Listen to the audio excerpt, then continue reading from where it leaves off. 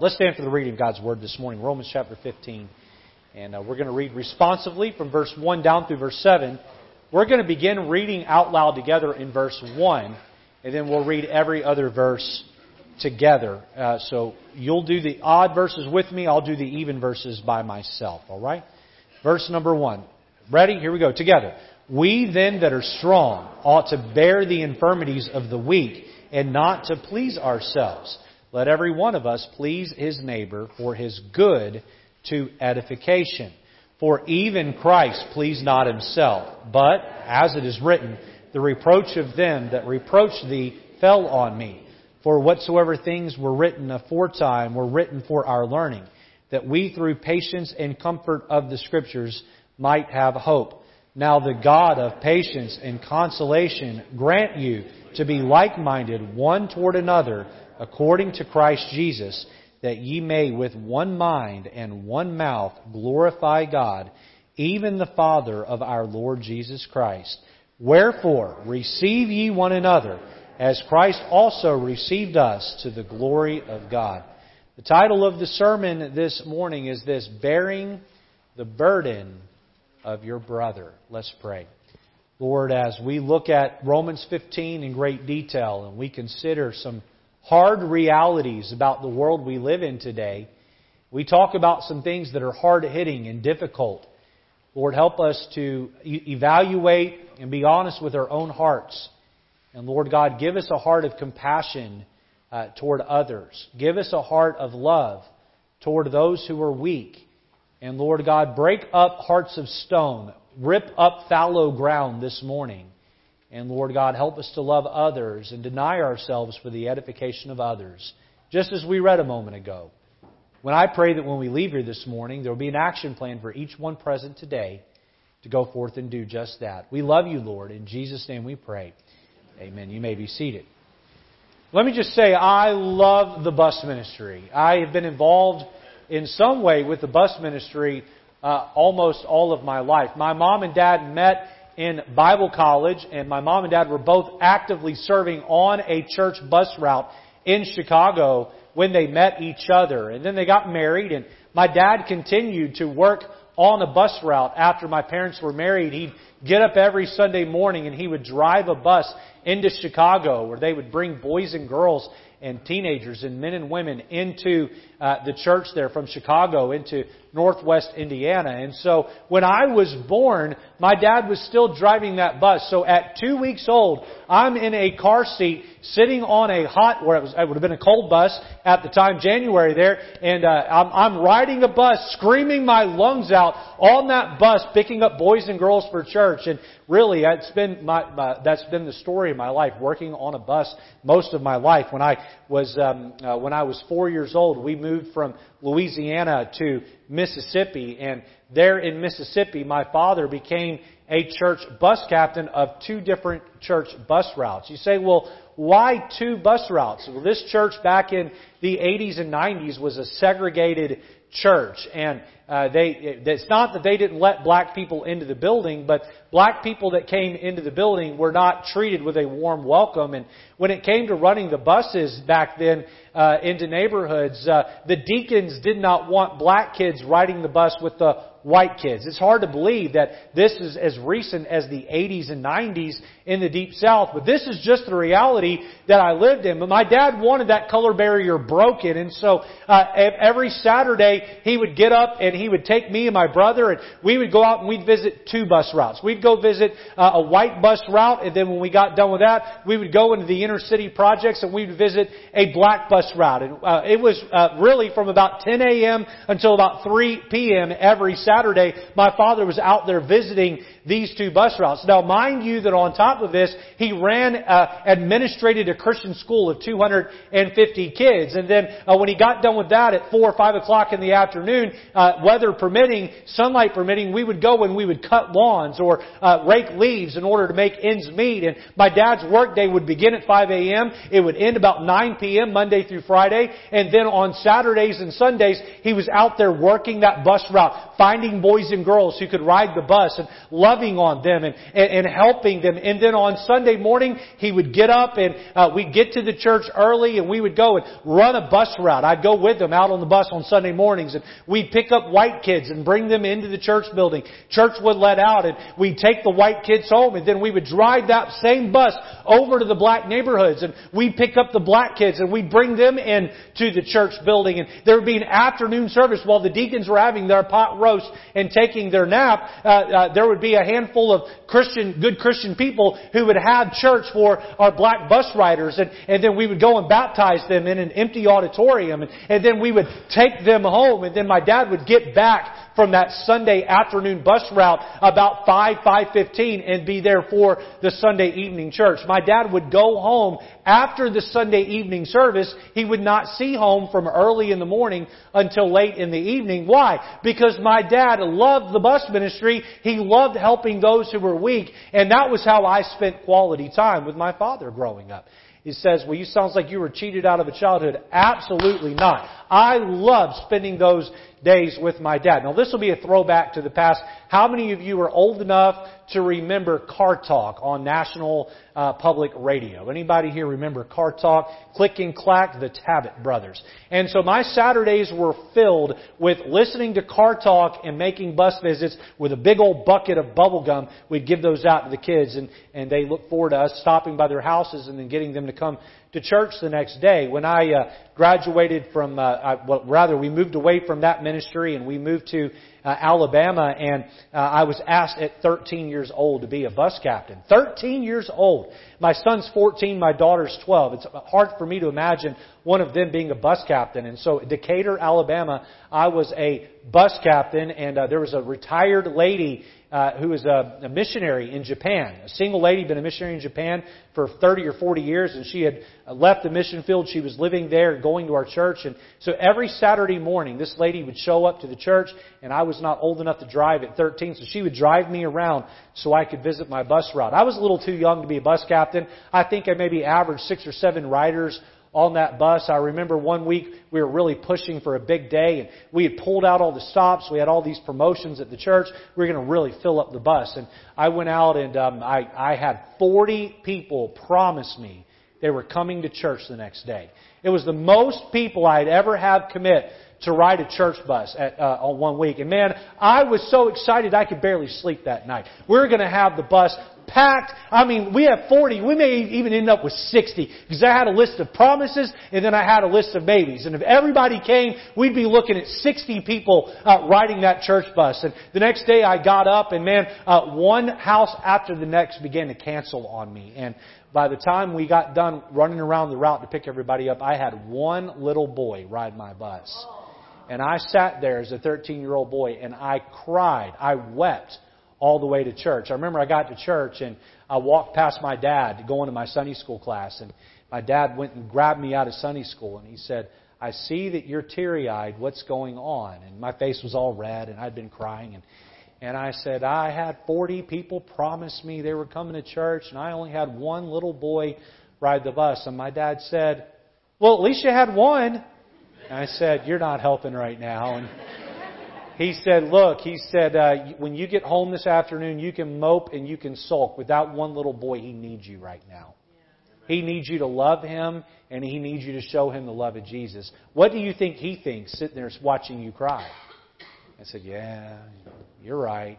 I learned a valuable lesson there because through my years of being in church ministry and church work, there have been many times I've had an expectation of a big day attendance-wise, and then that's not delivered. And you know what I learned there is love people. We're here to love people. We're not worried about numbers. But then fast forward, we moved to Maryland when I was 16. And we moved around a lot growing up. But at 16 years old, I moved to Maryland. And they asked me to be a bus captain after a short time of being in the church.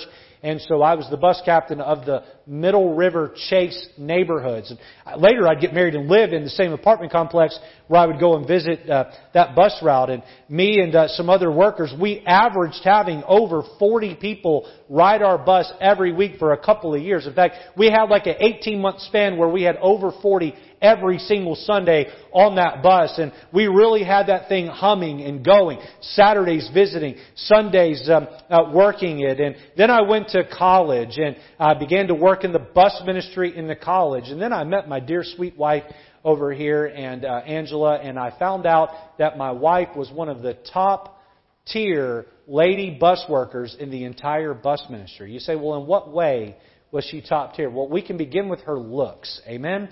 She was one of the most beautiful lady bus workers. But not only that, she had won. Now understand, the college at that time had 1,200 students, most of which were involved in the bus ministry, and they would have competitions of who could bring the most people to church, and they'd give out prizes to those who would. And the ladies would pair up in teams of 2 and go out and work those together. She was winning competitions against every other set of 2 girls in the entire college. You have 600-700 girls, and her lady worker friend, they're bringing the most people to church of any other set of people. I remember that after we got married, we were asked to start a Spanish bus route in Baltimore, and they came to me and said, "We want you to be the bus captain." I said, "But I don't speak Spanish." They said, "But your wife does." And I said, "So then ask her to be the bus captain." They said, "We want you. We want you to." But so I followed her around Baltimore and watched her invite people to church in Spanish, and that was really where I began to learn my Spanish. And the point I'm making here this morning is the bus route has just been a giant part of my life. After we left, after we moved to Hagerstown, the ministry we were at right before we came here, we were sort of kind of sulking. We'd been through some hardships in church ministry, and so on Saturday mornings, instead of going out and being involved in church ministry, we're kind of watching TV or hanging out with the family, and we weren't really doing a whole lot. We were kind of licking our wounds a little bit. And I remember one Saturday, my wife looked at me and said, "I'm not doing this anymore."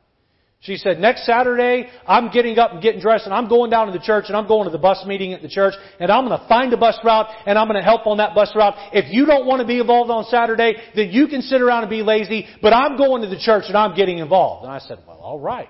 Okay." I was thinking the same thing.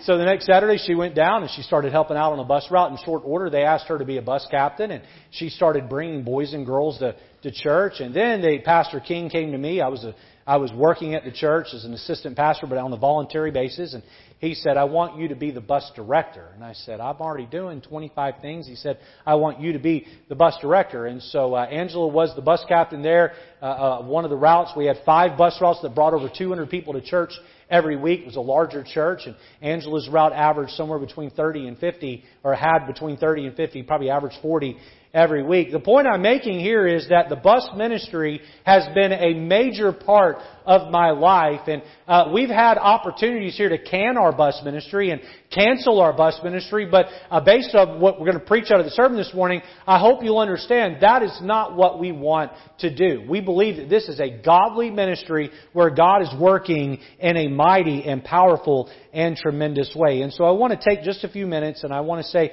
thank you to a handful of people that make our bus ministry possible. Back in 2020, we sold the buses we had on the property, and instead of owning our own buses, we now rent from We Transport every week. They send a bus here, and we rent that bus for the day, and they make it possible for us to do this.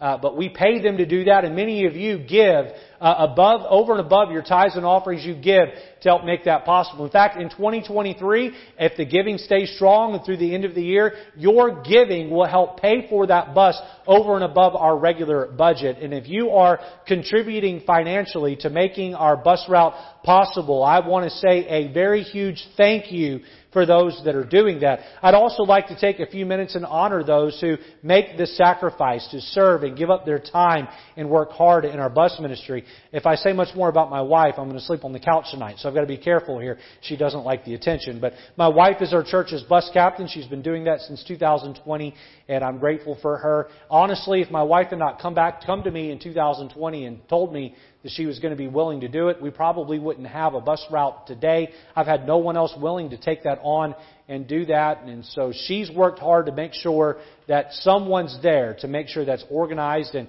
to all of those of you here that ride the bus, make sure you're grateful for Miss Angela. If it wasn't for her, you probably wouldn't have a way to church. So thankful for my wife and her heart with that. And then our bus workers are Matthew Lejeune and April Lejeune. They're not here today, but they are every Sunday on the bus to help her. They're running to the doors and helping little boys and girls put their shoes on and tie their shoes and get them to the door and love on them. And then on the way home, Brother Okai has agreed every Sunday to ride the bus home and love on the children, help get them home, make sure that they're safe getting from the bus to their front door. And Brother Okai was in the 8:15 service, but he does that every week, or pretty much every week, and we're grateful for Brother Okai and the efforts that he makes. There's others who invest in those who ride our buses. Brother Scarpetti has been a vital part of our bus ministry for years. Used to be a bus captain when his health allowed him, and now he teaches the teen class on Wednesday evenings.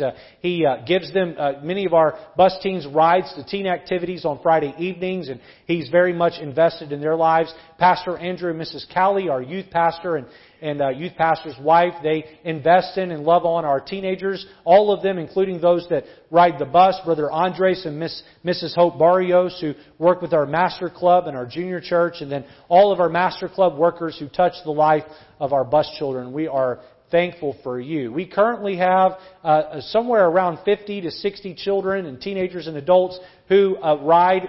Most of them don't ride the same week, but who ride semi-consistently. And those 50 to 60 people have a ride to church because of those who give, those who pray, and those who go. I propose that many Christians are far too comfortable in their daily living. They're too busy guarding their comfort to worry about the weak among us. We have large masses of people that are broken because of generational sin. And what they need, they need Christians to set aside their busy schedules and their comfortable living and help show them the love of Jesus. Through the message this morning, my prayer is that several of you will have your heart stirred to hop on a bus and help bear a brother's burden.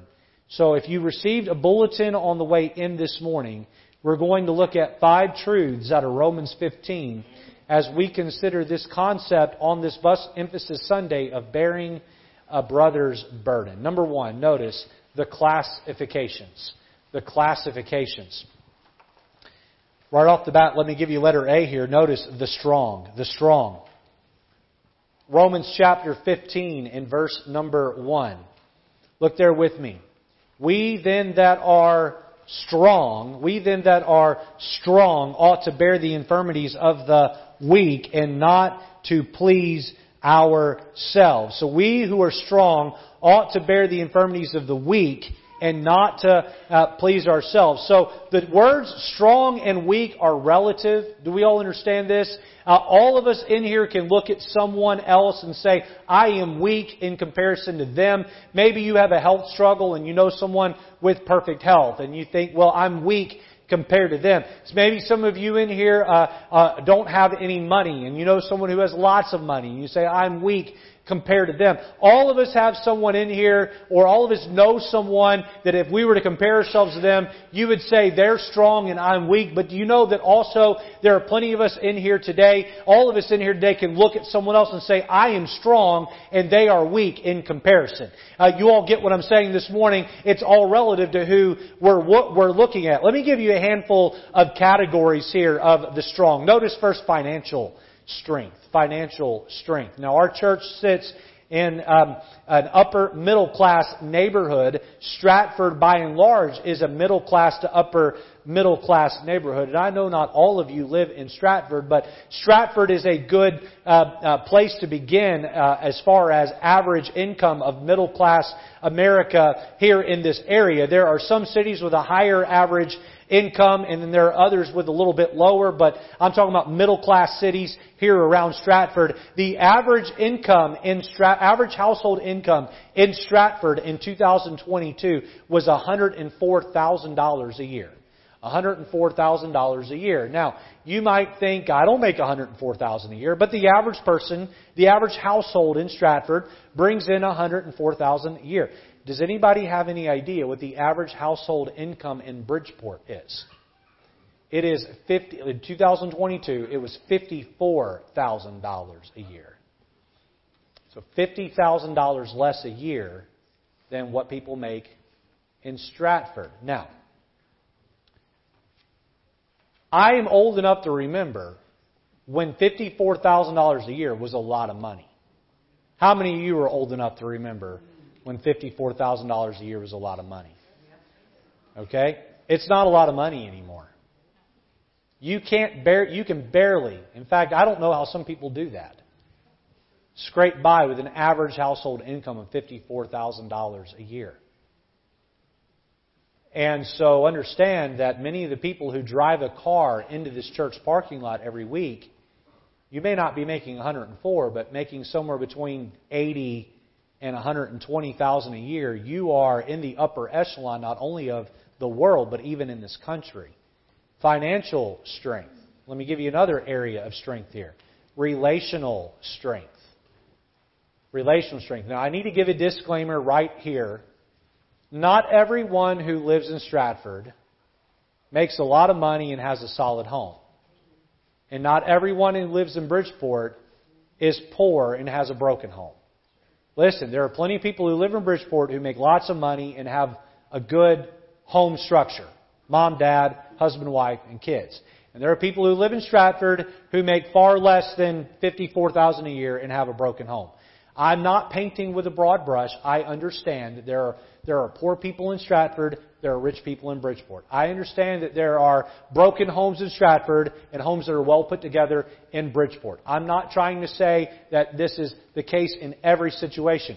But largely, and I don't say this from a judgmental standpoint, I'm just saying this strictly from the observational standpoint, people who live in poor America are a higher percentage of broken homes than those who live in middle-class America. I know that divorce works its way through all communities, and I understand that broken homes are becoming more normal across all of the wealth classes in America, but please understand that inside many of these neighborhoods in Bridgeport, a lot of people struggle because they don't have a dad in the home to love them. In fact, the idea of a dad is a different man rotates through occasionally and is in that home, and there's that relational brokenness, and you say, well, Pastor Lejeune, it sure sounds like you're being judgmental and you're picking on people, and I just want to say this morning that I am also speaking about my own dad's upbringing. My dad grew up in the projects of Baton Rouge, Louisiana. My dad grew up with a mom who was divorced and remarried 8 or 9 times before she died. My dad grew up in a home where other men who my grandmother wasn't married to would live there for a short time. The revolving door of men who influenced my dad was also part of was part of his life. Now, one time, my father had a live-in boyfriend in the home named John Berry. And John Berry was a bad man. I mean, he was a bad man, and he had done something highly criminal. And the police showed up at the house looking for John. And John had dyed his hair in order to try to cover his identity. And the police showed up, and they had a warrant. And when they wouldn't open the door, they kicked the door in.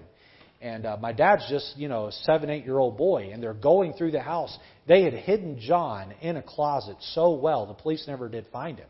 They never did find him. So my dad grew up in this. In fact, my dad dabbled in a little bit of behavior that leaned criminal before he got saved because of the influence of people in his life. And he did not grow up in a place of strength. And many of the people, not all, but many of the people who ride our bus, they don't have a strong relationship with their birth father. They don't have structure of relational strength in their home. They grow up in a home where they are poor and they don't have a lot of money. Financial strength and relational strength. Let's talk about emotional strength. Emotional strength. Now, I am thankful that I grew up in a home with both a mom and a dad, and I'm grateful that my kids are growing up in a home with a mom and dad. And I have to say that our Hollywood industry, entertainment industry, has tried to downplay the effects of divorce. But can I tell you that divorce in the life of a child is greatly damaging.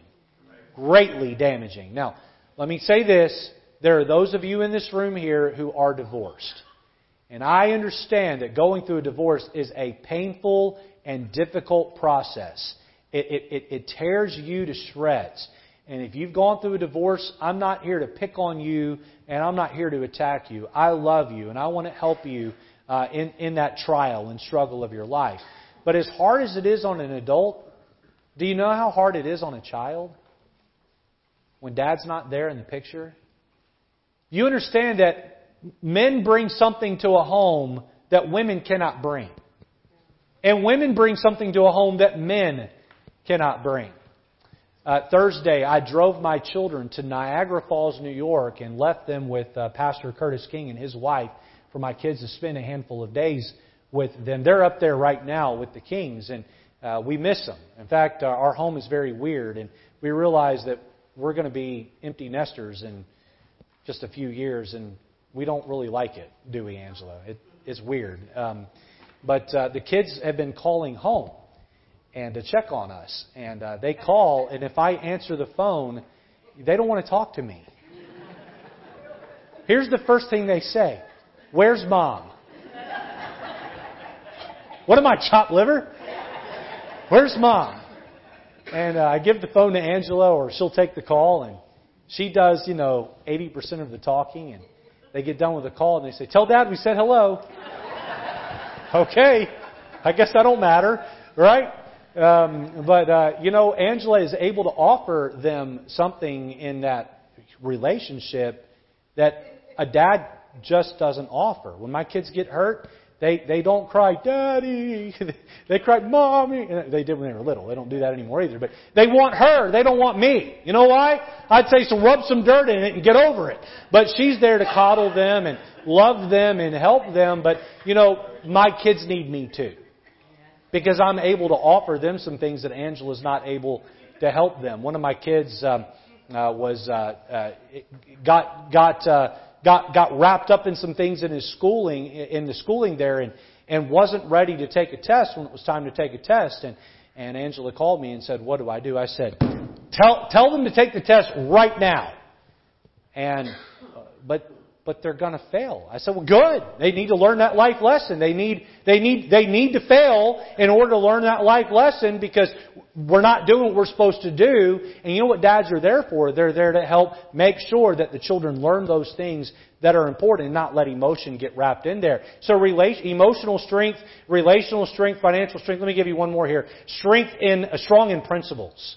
Strong in principles. We need to have principles in our home that are established, and we don't do right or wrong based on how we feel. We do what's right because the principle says that we are to do that. Strong in principles. And some of you, this is the home that you have or that you grew up in. Financial means and relational strength and emotional strength and strong in principles. And maybe you didn't have all that growing up, and maybe you don't have all of that now, but you have some of that, or you have much of that. Those who are strong. Letter B. Letter A, we see the strong. Letter B, let's talk about the weak. The weak. Look with me at Romans 15 and look at verse number 1.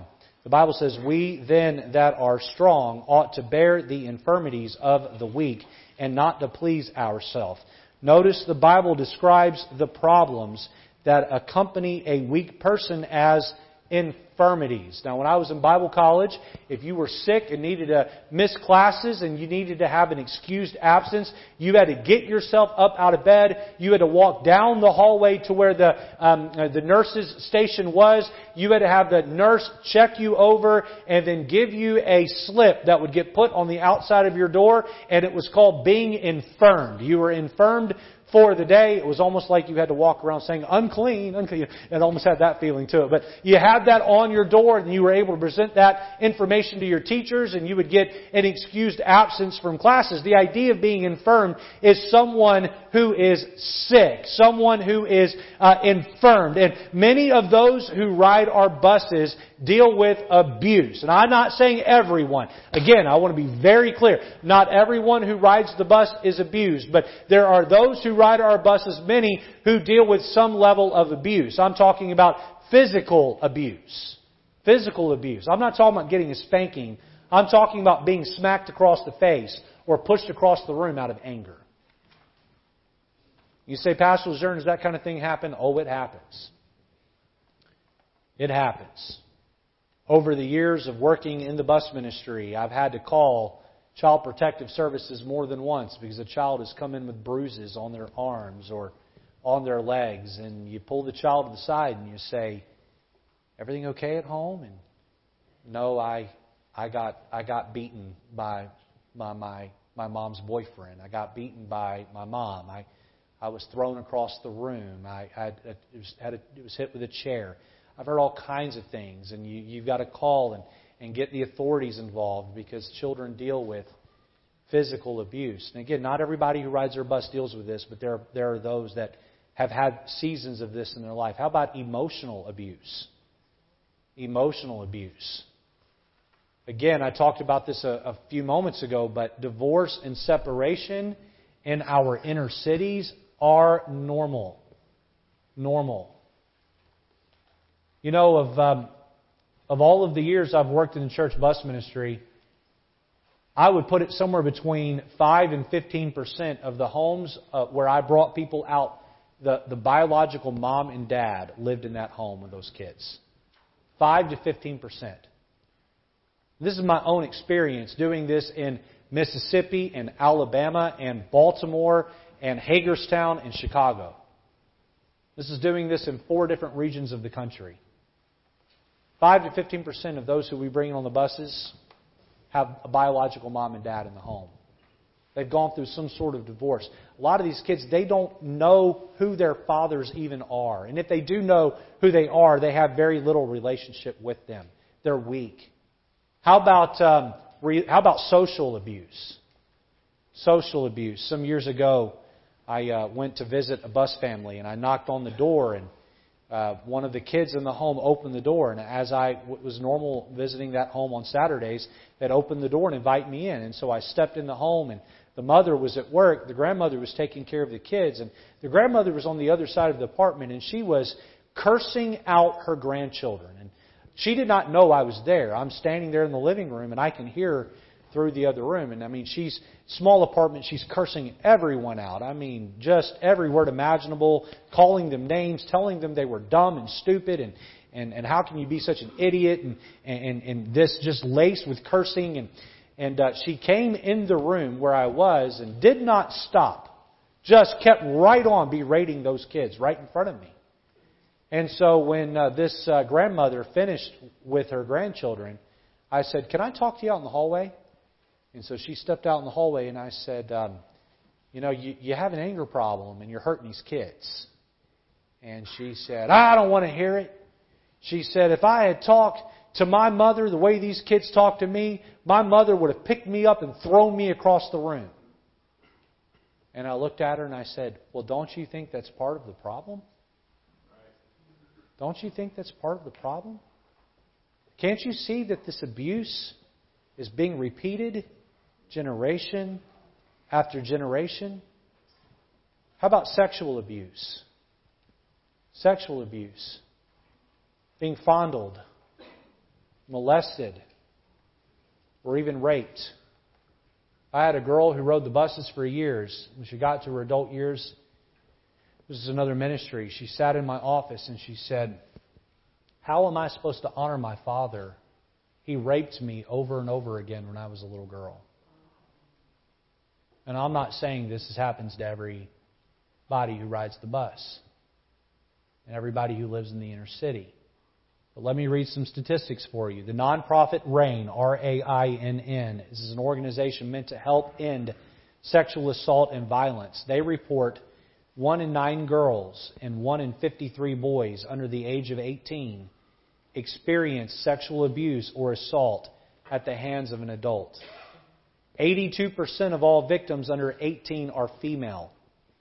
Female ages 16 to 19 are 4 times more likely than the general population to be victims of rape, attempted rape, or sexual assault. The effects of child sexual abuse can be long-lasting and affect the victim's mental health. Victims are more likely than non-victims to experience the following mental health challenges. According to this nonprofit, they're 4 times more likely to develop symptoms of drug abuse. They're 4 times more likely to experience PTSD as adults. They're 3 times more likely to experience a major depressive episode in their adult years. Those who are weak are oftentimes treated this way from birth all the way through their adulthood. Is it any wonder that they behave the way they do when they're adults? The sickness of their soul is simply passed down generation to generation. There's an illustration I have used throughout the years of being the pastor here. And if you've attended here for my pastor, I'm sure you've heard me use it once or twice. But it just fits here and it's so appropriate. My first ever hospital visit in church ministry when I was serving in South Chicago as in the chapel ministries, it was a 14-year-old girl named Ina. And I went to visit Ina in the hospital there in South Chicago because at 14 years old, she had just given birth. 14 years old had given birth. I never learned the circumstances of her pregnancy. I don't know if it was with another boy in the school or if she had been raped in some way, but she gave birth at 14 years old, and I went to visit Ina in the hospital. I remember a few weeks later, I went to visit Ina to try to get her back into church, her and her new baby, and I went and held the baby and prayed over the baby and prayed over her. And I remember with Ina there, I was with my visiting partner there, Andrew, and we were visiting together, and we walked out of Ina's apartment. And Ina lived in a duplex. And that baby's bedroom was on that outside wall. It was a summer day. It was a warm day, and so the window was open. And the other side of that duplex that was occupied by another family, that window was open. So these 2 bedrooms are right next to each other on the second floor, if you can picture this. And the people who were not related to Ina were playing hip-hop rap music where every other word was the F word. It was laced with sexual profanity and a topic of sexual assault that was being glorified. You know the type of music. That's being blared out this window and into the window of this 3 to 6 week-old child. And I remember looking at Andrew and saying, that child's got no chance. That child has no chance. This child is hearing this vulgarity and profanity in lifestyle right from the jump. You know what we need is not to have a bunch of middle-class people. I don't care what color you are. I don't think the problem in Connecticut, and again, I'm saying this as a white male, so I might be slightly misinformed. In all fairness, I don't think that most of the problem we have in Connecticut is a color problem. I think most of the problem we have in Connecticut is a wealth class problem. There's a lot of middle class people. I don't care what color you are. There's a lot of middle class people who look down their nose at people who are poor. We don't love them like we should. And instead of helping them, we criticize them. You understand that these people grow up under heavy abuse. And then they turn around and they perpetuate the abuse on the next generation because that's all they know. And then people in middle class America want to sit there and judge them. Shame on us. Amen. Shame on us for wanting to judge them. You pull up at a traffic light and someone's standing there bumming money, looking for a handout, and you say, "Go get a job." Did you ever consider that maybe they've been abused enough in life where they don't have the mental capacity to hold down a job? Did you ever even stop and think about that? Did you ever stop and think that if it wasn't for the grace of God, you very well could be right where they are? We're all a bunch of sinners and we're all capable of anything. And if God had put you in a different family, it's likely you'd be exactly like the people that you look down your little Pharisaical nose at.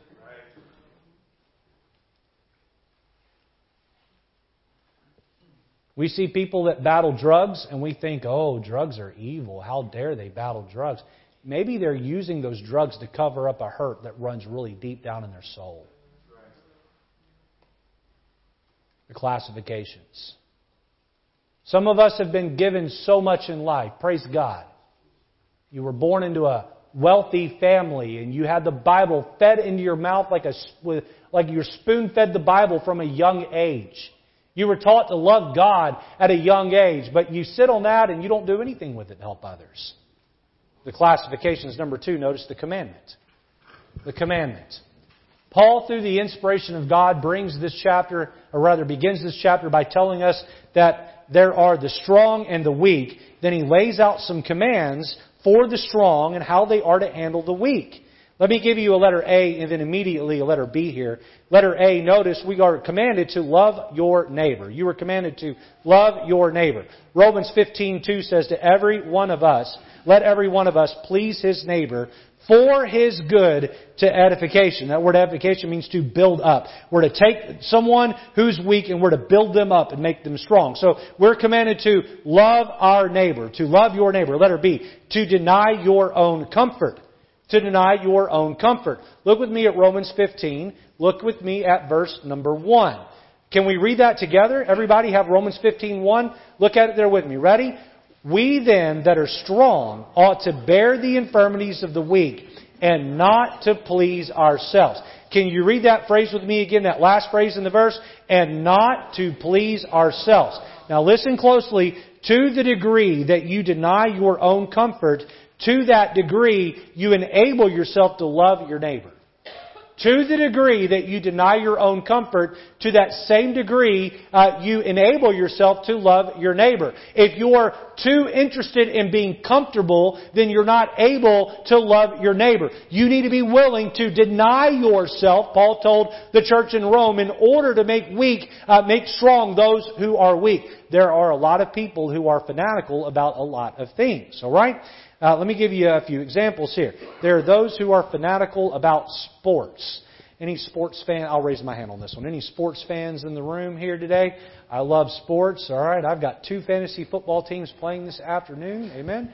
And excited about that. I love sports, but I don't love sports as much as some people. Do you know that somewhere this morning there was a big fat man who got up and he shaved his chest and his stomach so that he could paint it in his team's favorite color and go stand out in the cold and cheer for his team with half his face painted one color and his other half of his face painted the other color. He'll spend $500 or $600 on seats today, and he'll spend another $200 or $300 on beer and hot dogs so he can go and cheer on his team.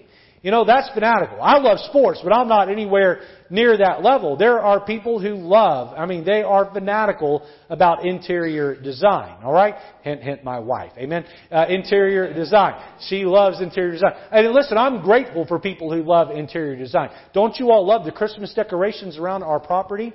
Aren't they beautiful? We had a handful of ladies who came in here after Thanksgiving and spent 10, 11, 12 hours straight decorating our church building and getting it looking very nice and pretty. They told me they wanted to put the cross up in the lobby. I said, what? What are you doing?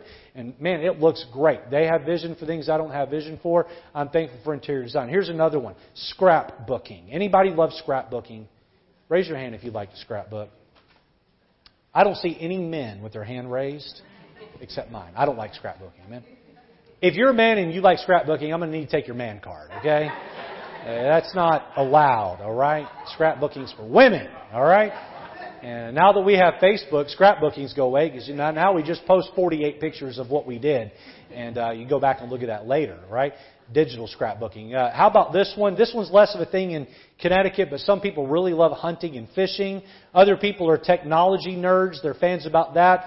This one gets a lot of people politics. Some people just have the cable news on all the time, and that's what they're fanatical about. You can insert your own personal hobby. What is it that you enjoy doing? What is it that you take the time to do? Maybe I listed it. Maybe I didn't. You will not be judged in heaven on how fanatical you were on these things. You get to heaven one day, God doesn't care how many blankets you've knitted. He doesn't care how many Super Bowls your team won. He doesn't. He doesn't care about what car you drove. I hate to break it to you, He doesn't even really care about what job you worked. He wants to know what you did with the gospel and how you helped the weak. For the Christian, listen to me, church. For the Christian, helping the weak is not optional. It is a command of Christ. You are to take your strength and help the weak. This is not optional. This is not optional.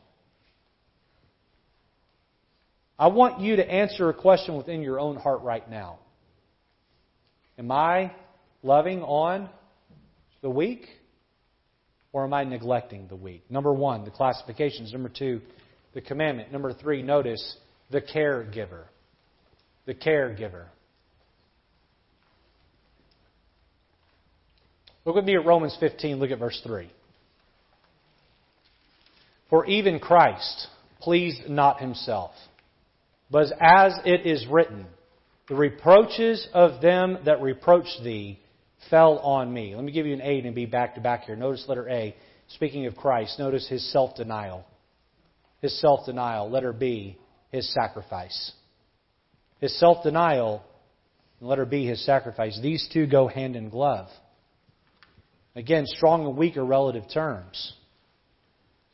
I'll share with you a funny story from when my daughter was just a little girl. I did not grow up going to the circus. In fact, I had never went to the circus once in my childhood, and I didn't know why I wasn't allowed to go to the circus. It's just every time we asked, my parents, just deflected and wouldn't take us. And so we went to the Big E right after we got here to be the pastor. I think it was the spring of 2017. We went to the Big E, and it was okay. How many of you are Big E fans? You go all the time. You love it. Okay. How many are like me? You don't really get the hype. All right. How many have never been? Anybody here never been to the Big E? Okay. Well, go and check it out for yourself. All right. There's some interesting food there. There's some overpriced items you can buy there. But we're at the Big E and we're looking for things to do as a family. And so there was a circus, and I thought, I've never been to the circus. I'm going to take my family. So we got in there, and I quickly realized after I paid and we got seated why we didn't go to the circus growing up. There was a bunch of scantily clad women at the circus, okay? And so we're in there. We're already situated. We're already seated. And I probably should have gotten up and left, but I didn't. So there we are at the circus, and my daughter's 5 years old at the time. She's sitting right next to me. And she's of the opinion that Dad is the strongest man in the world. My dad is the hugest muscles of any man in the whole wide world. And would you know it, out comes this Mongolian man with a telephone pole. I mean, he's got this telephone pole on his shoulders. And he's spinning this thing around on his shoulders. And my daughter's, her eyes are getting real big. And her mouth's starting to drop down. And I'm watching her. And then two women come out and they sit on swings on either end of the pole. And he's swinging these girls around. And my daughter pulls on my shirt and she looks up at me and she says, "You're not the strongest man I know anymore." And I looked at her and I said, "That's right, I'm the second strongest man." Strong and weak are relative terms. Spiritually, we are all weak in comparison to Christ. Verse 3 tells us that Christ, back at verse 3, Christ pleased not Himself. What does that mean? Isaiah 53 tells us that Christ was despised and rejected of men. Why? Because He was bearing my infirmity. Christ was a man of sorrow, acquainted with grief. Why? Because He was bearing my infirmity. Christ was like a lamb led to the slaughter. Why? Because He was bearing my infirmity. In all the accusations Christ opened not His mouth. Why? Because He was bearing my infirmity. Christ pleased not Himself so that He could bear the reproach of my sin. He that was almighty bore my infirmities and your infirmities, because the one who is almighty was helping the one that was weak. He is our ultimate example. What if Christ had your attitude toward the weak?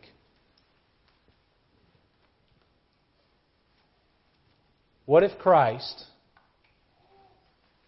had treated hell-bound souls like yours the way that you treat the bus ministry?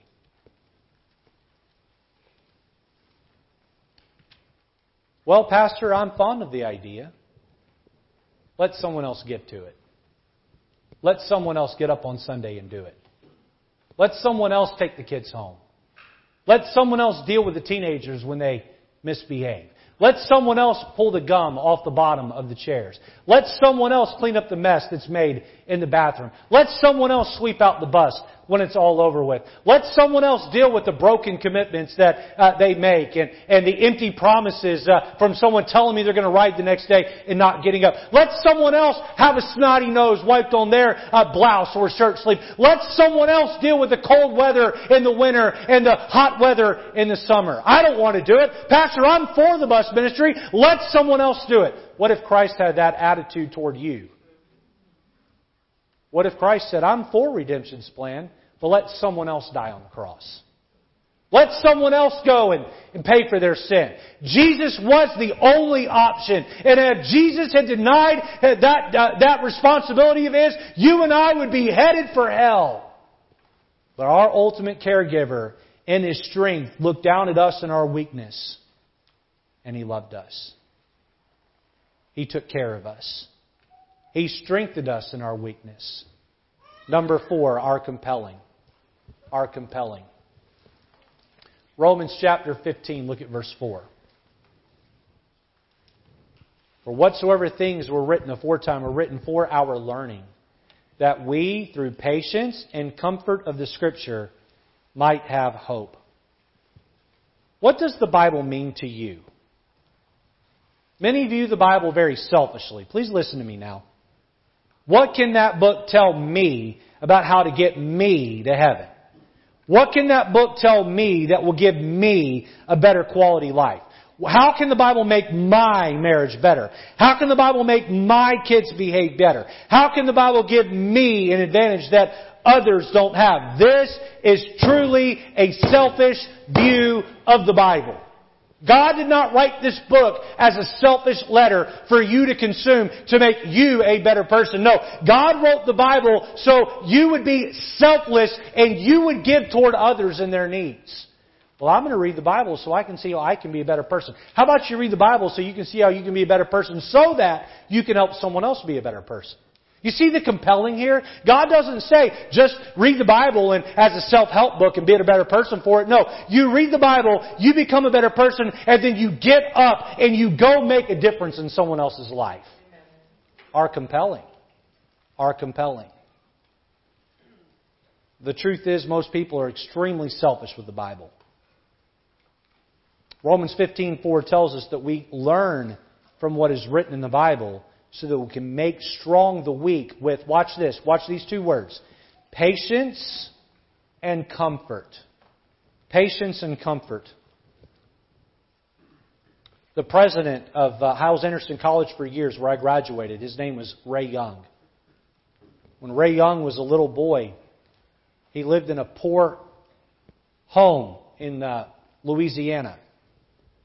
And a bus captain went by one Saturday and knocked on his door and invited him to church.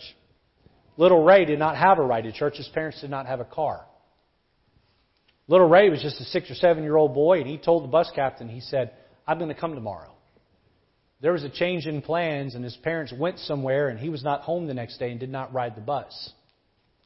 That next Saturday, the bus captain came by, but little Ray wasn't home. He left a note on the door.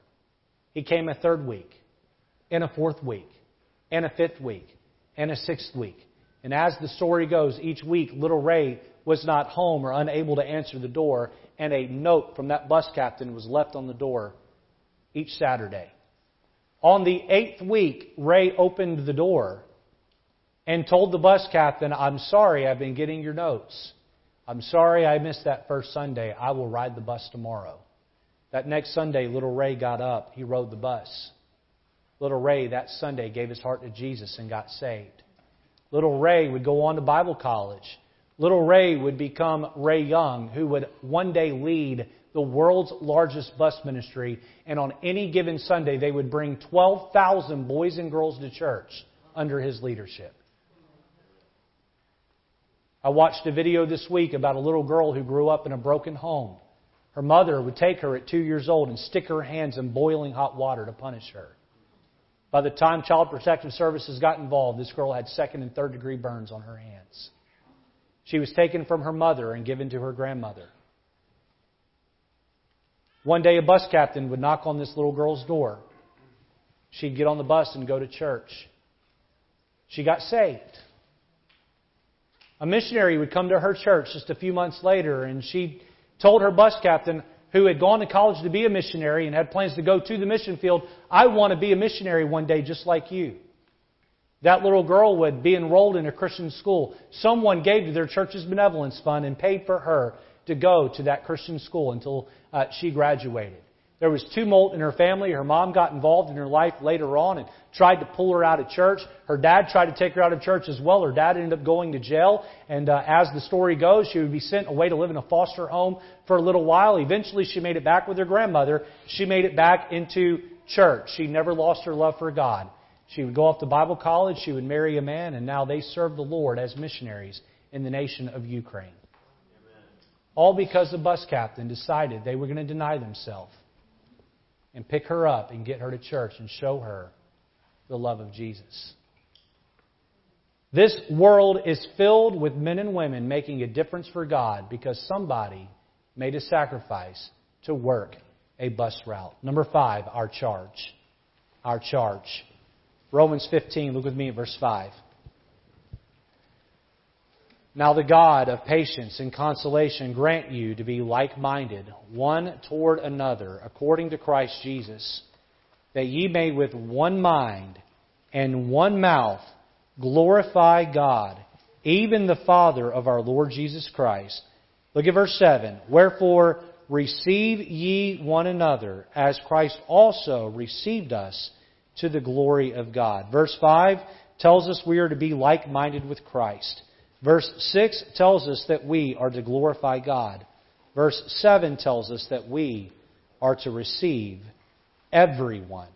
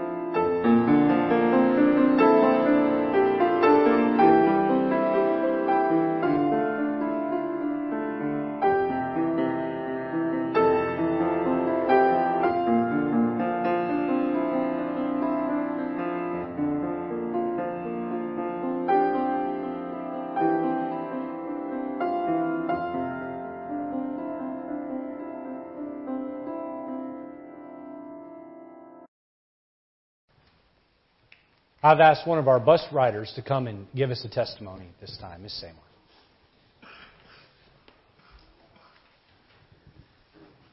Hello, my name is Seymour, and I ride a church bus.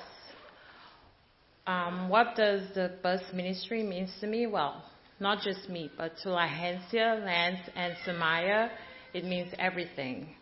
It means riding with friends, we sing, we pray, we get ready to worship God. We're very grateful to this ministry.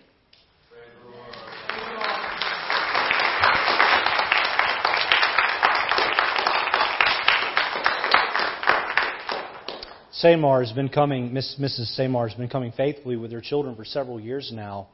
And our bus gives them an opportunity to be here each week and have her children raised in church. And we're just so grateful for that.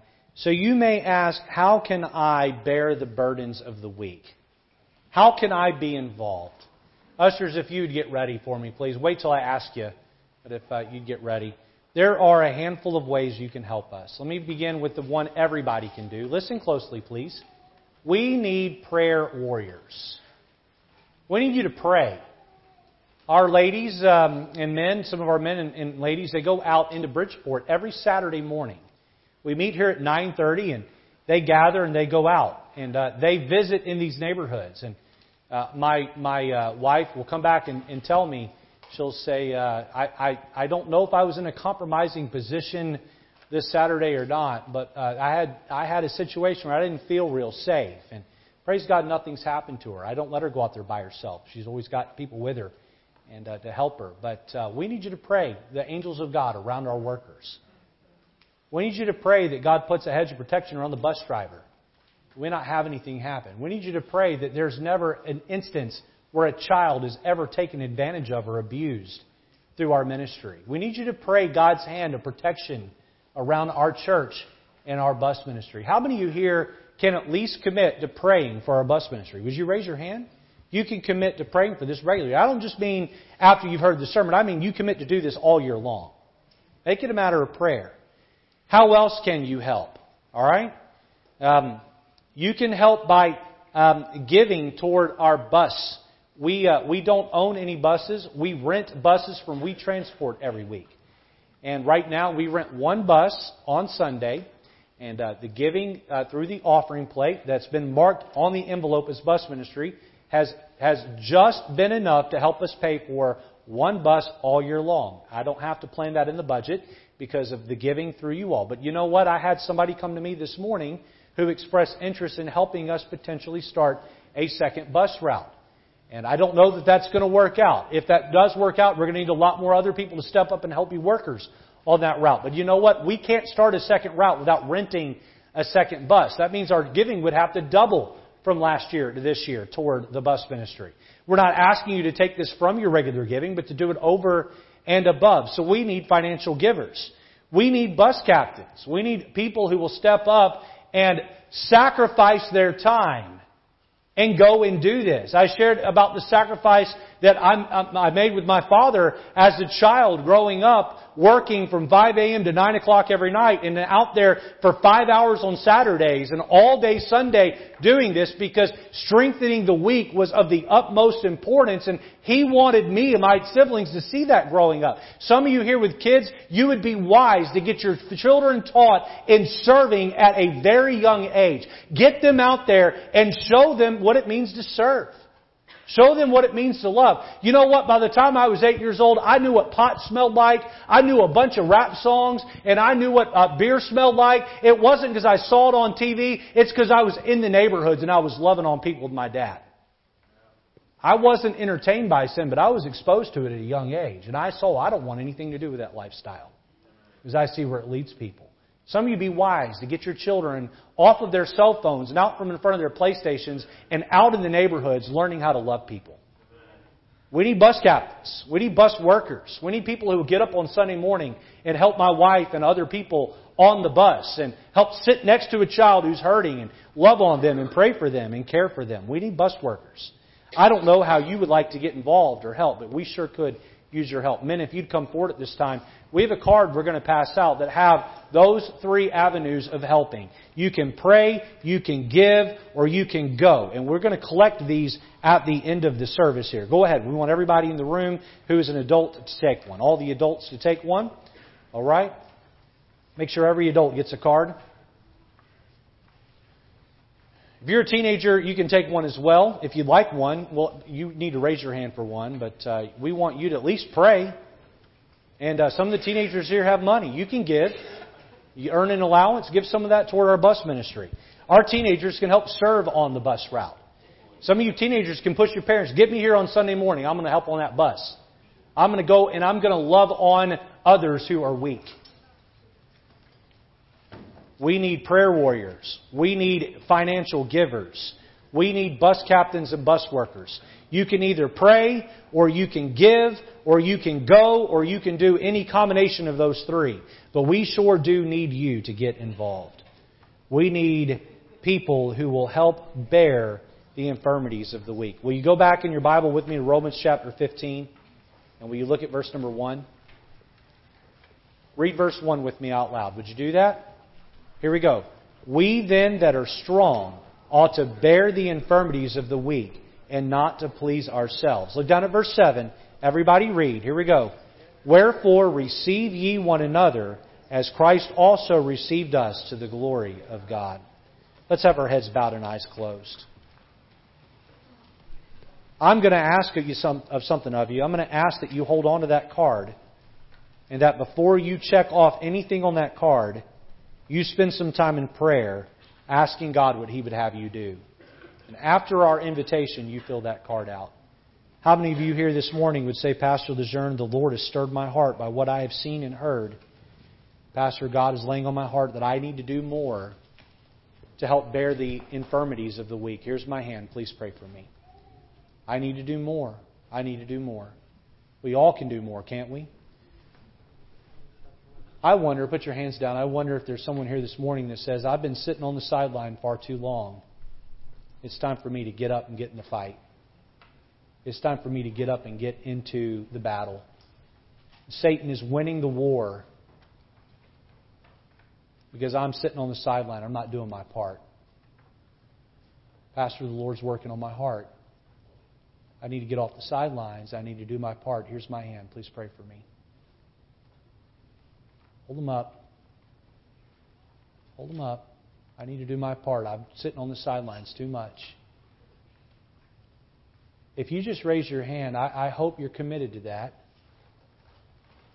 Boy, I sure would like to see you come and bend a knee at the altar in just a few minutes. Not for me, but for yourself and the Lord. Anybody can raise their hand, but what are you going to do beyond the raising of the hand? We ought to have an army of people that show up here every Saturday at 9:30 with a handful of bus flyers and a heart full of love. We ought to have a handful of people that show up here on Sunday morning fervently excited about getting on that bus and going and bringing boys and girls into this church. You're going to have to deny yourself to do that. Let's stand to our feet with our heads bowed and eyes closed. Lord, I prayed this morning that we would not be manipulated by a preacher. We would be changed by the Spirit of God. Oh, Lord God, how we need You. We need You to use us to love on others. Show us, Lord, where we are weak. And help us, Lord, to be strong so that we can then turn around and help those who are weak. Lord God, You've given us much. You're going to require much. May we do it to Your honor and glory. I pray this morning someone would make a decision that not only changes their life, but changes the life of some boy or girl, some teenager, some man or woman, that reaches down into the brokenness of abuse and helps them to have a life that's reclaimed. Lord God, fill our church with people who love You and serve You and deny themselves. In Jesus' name.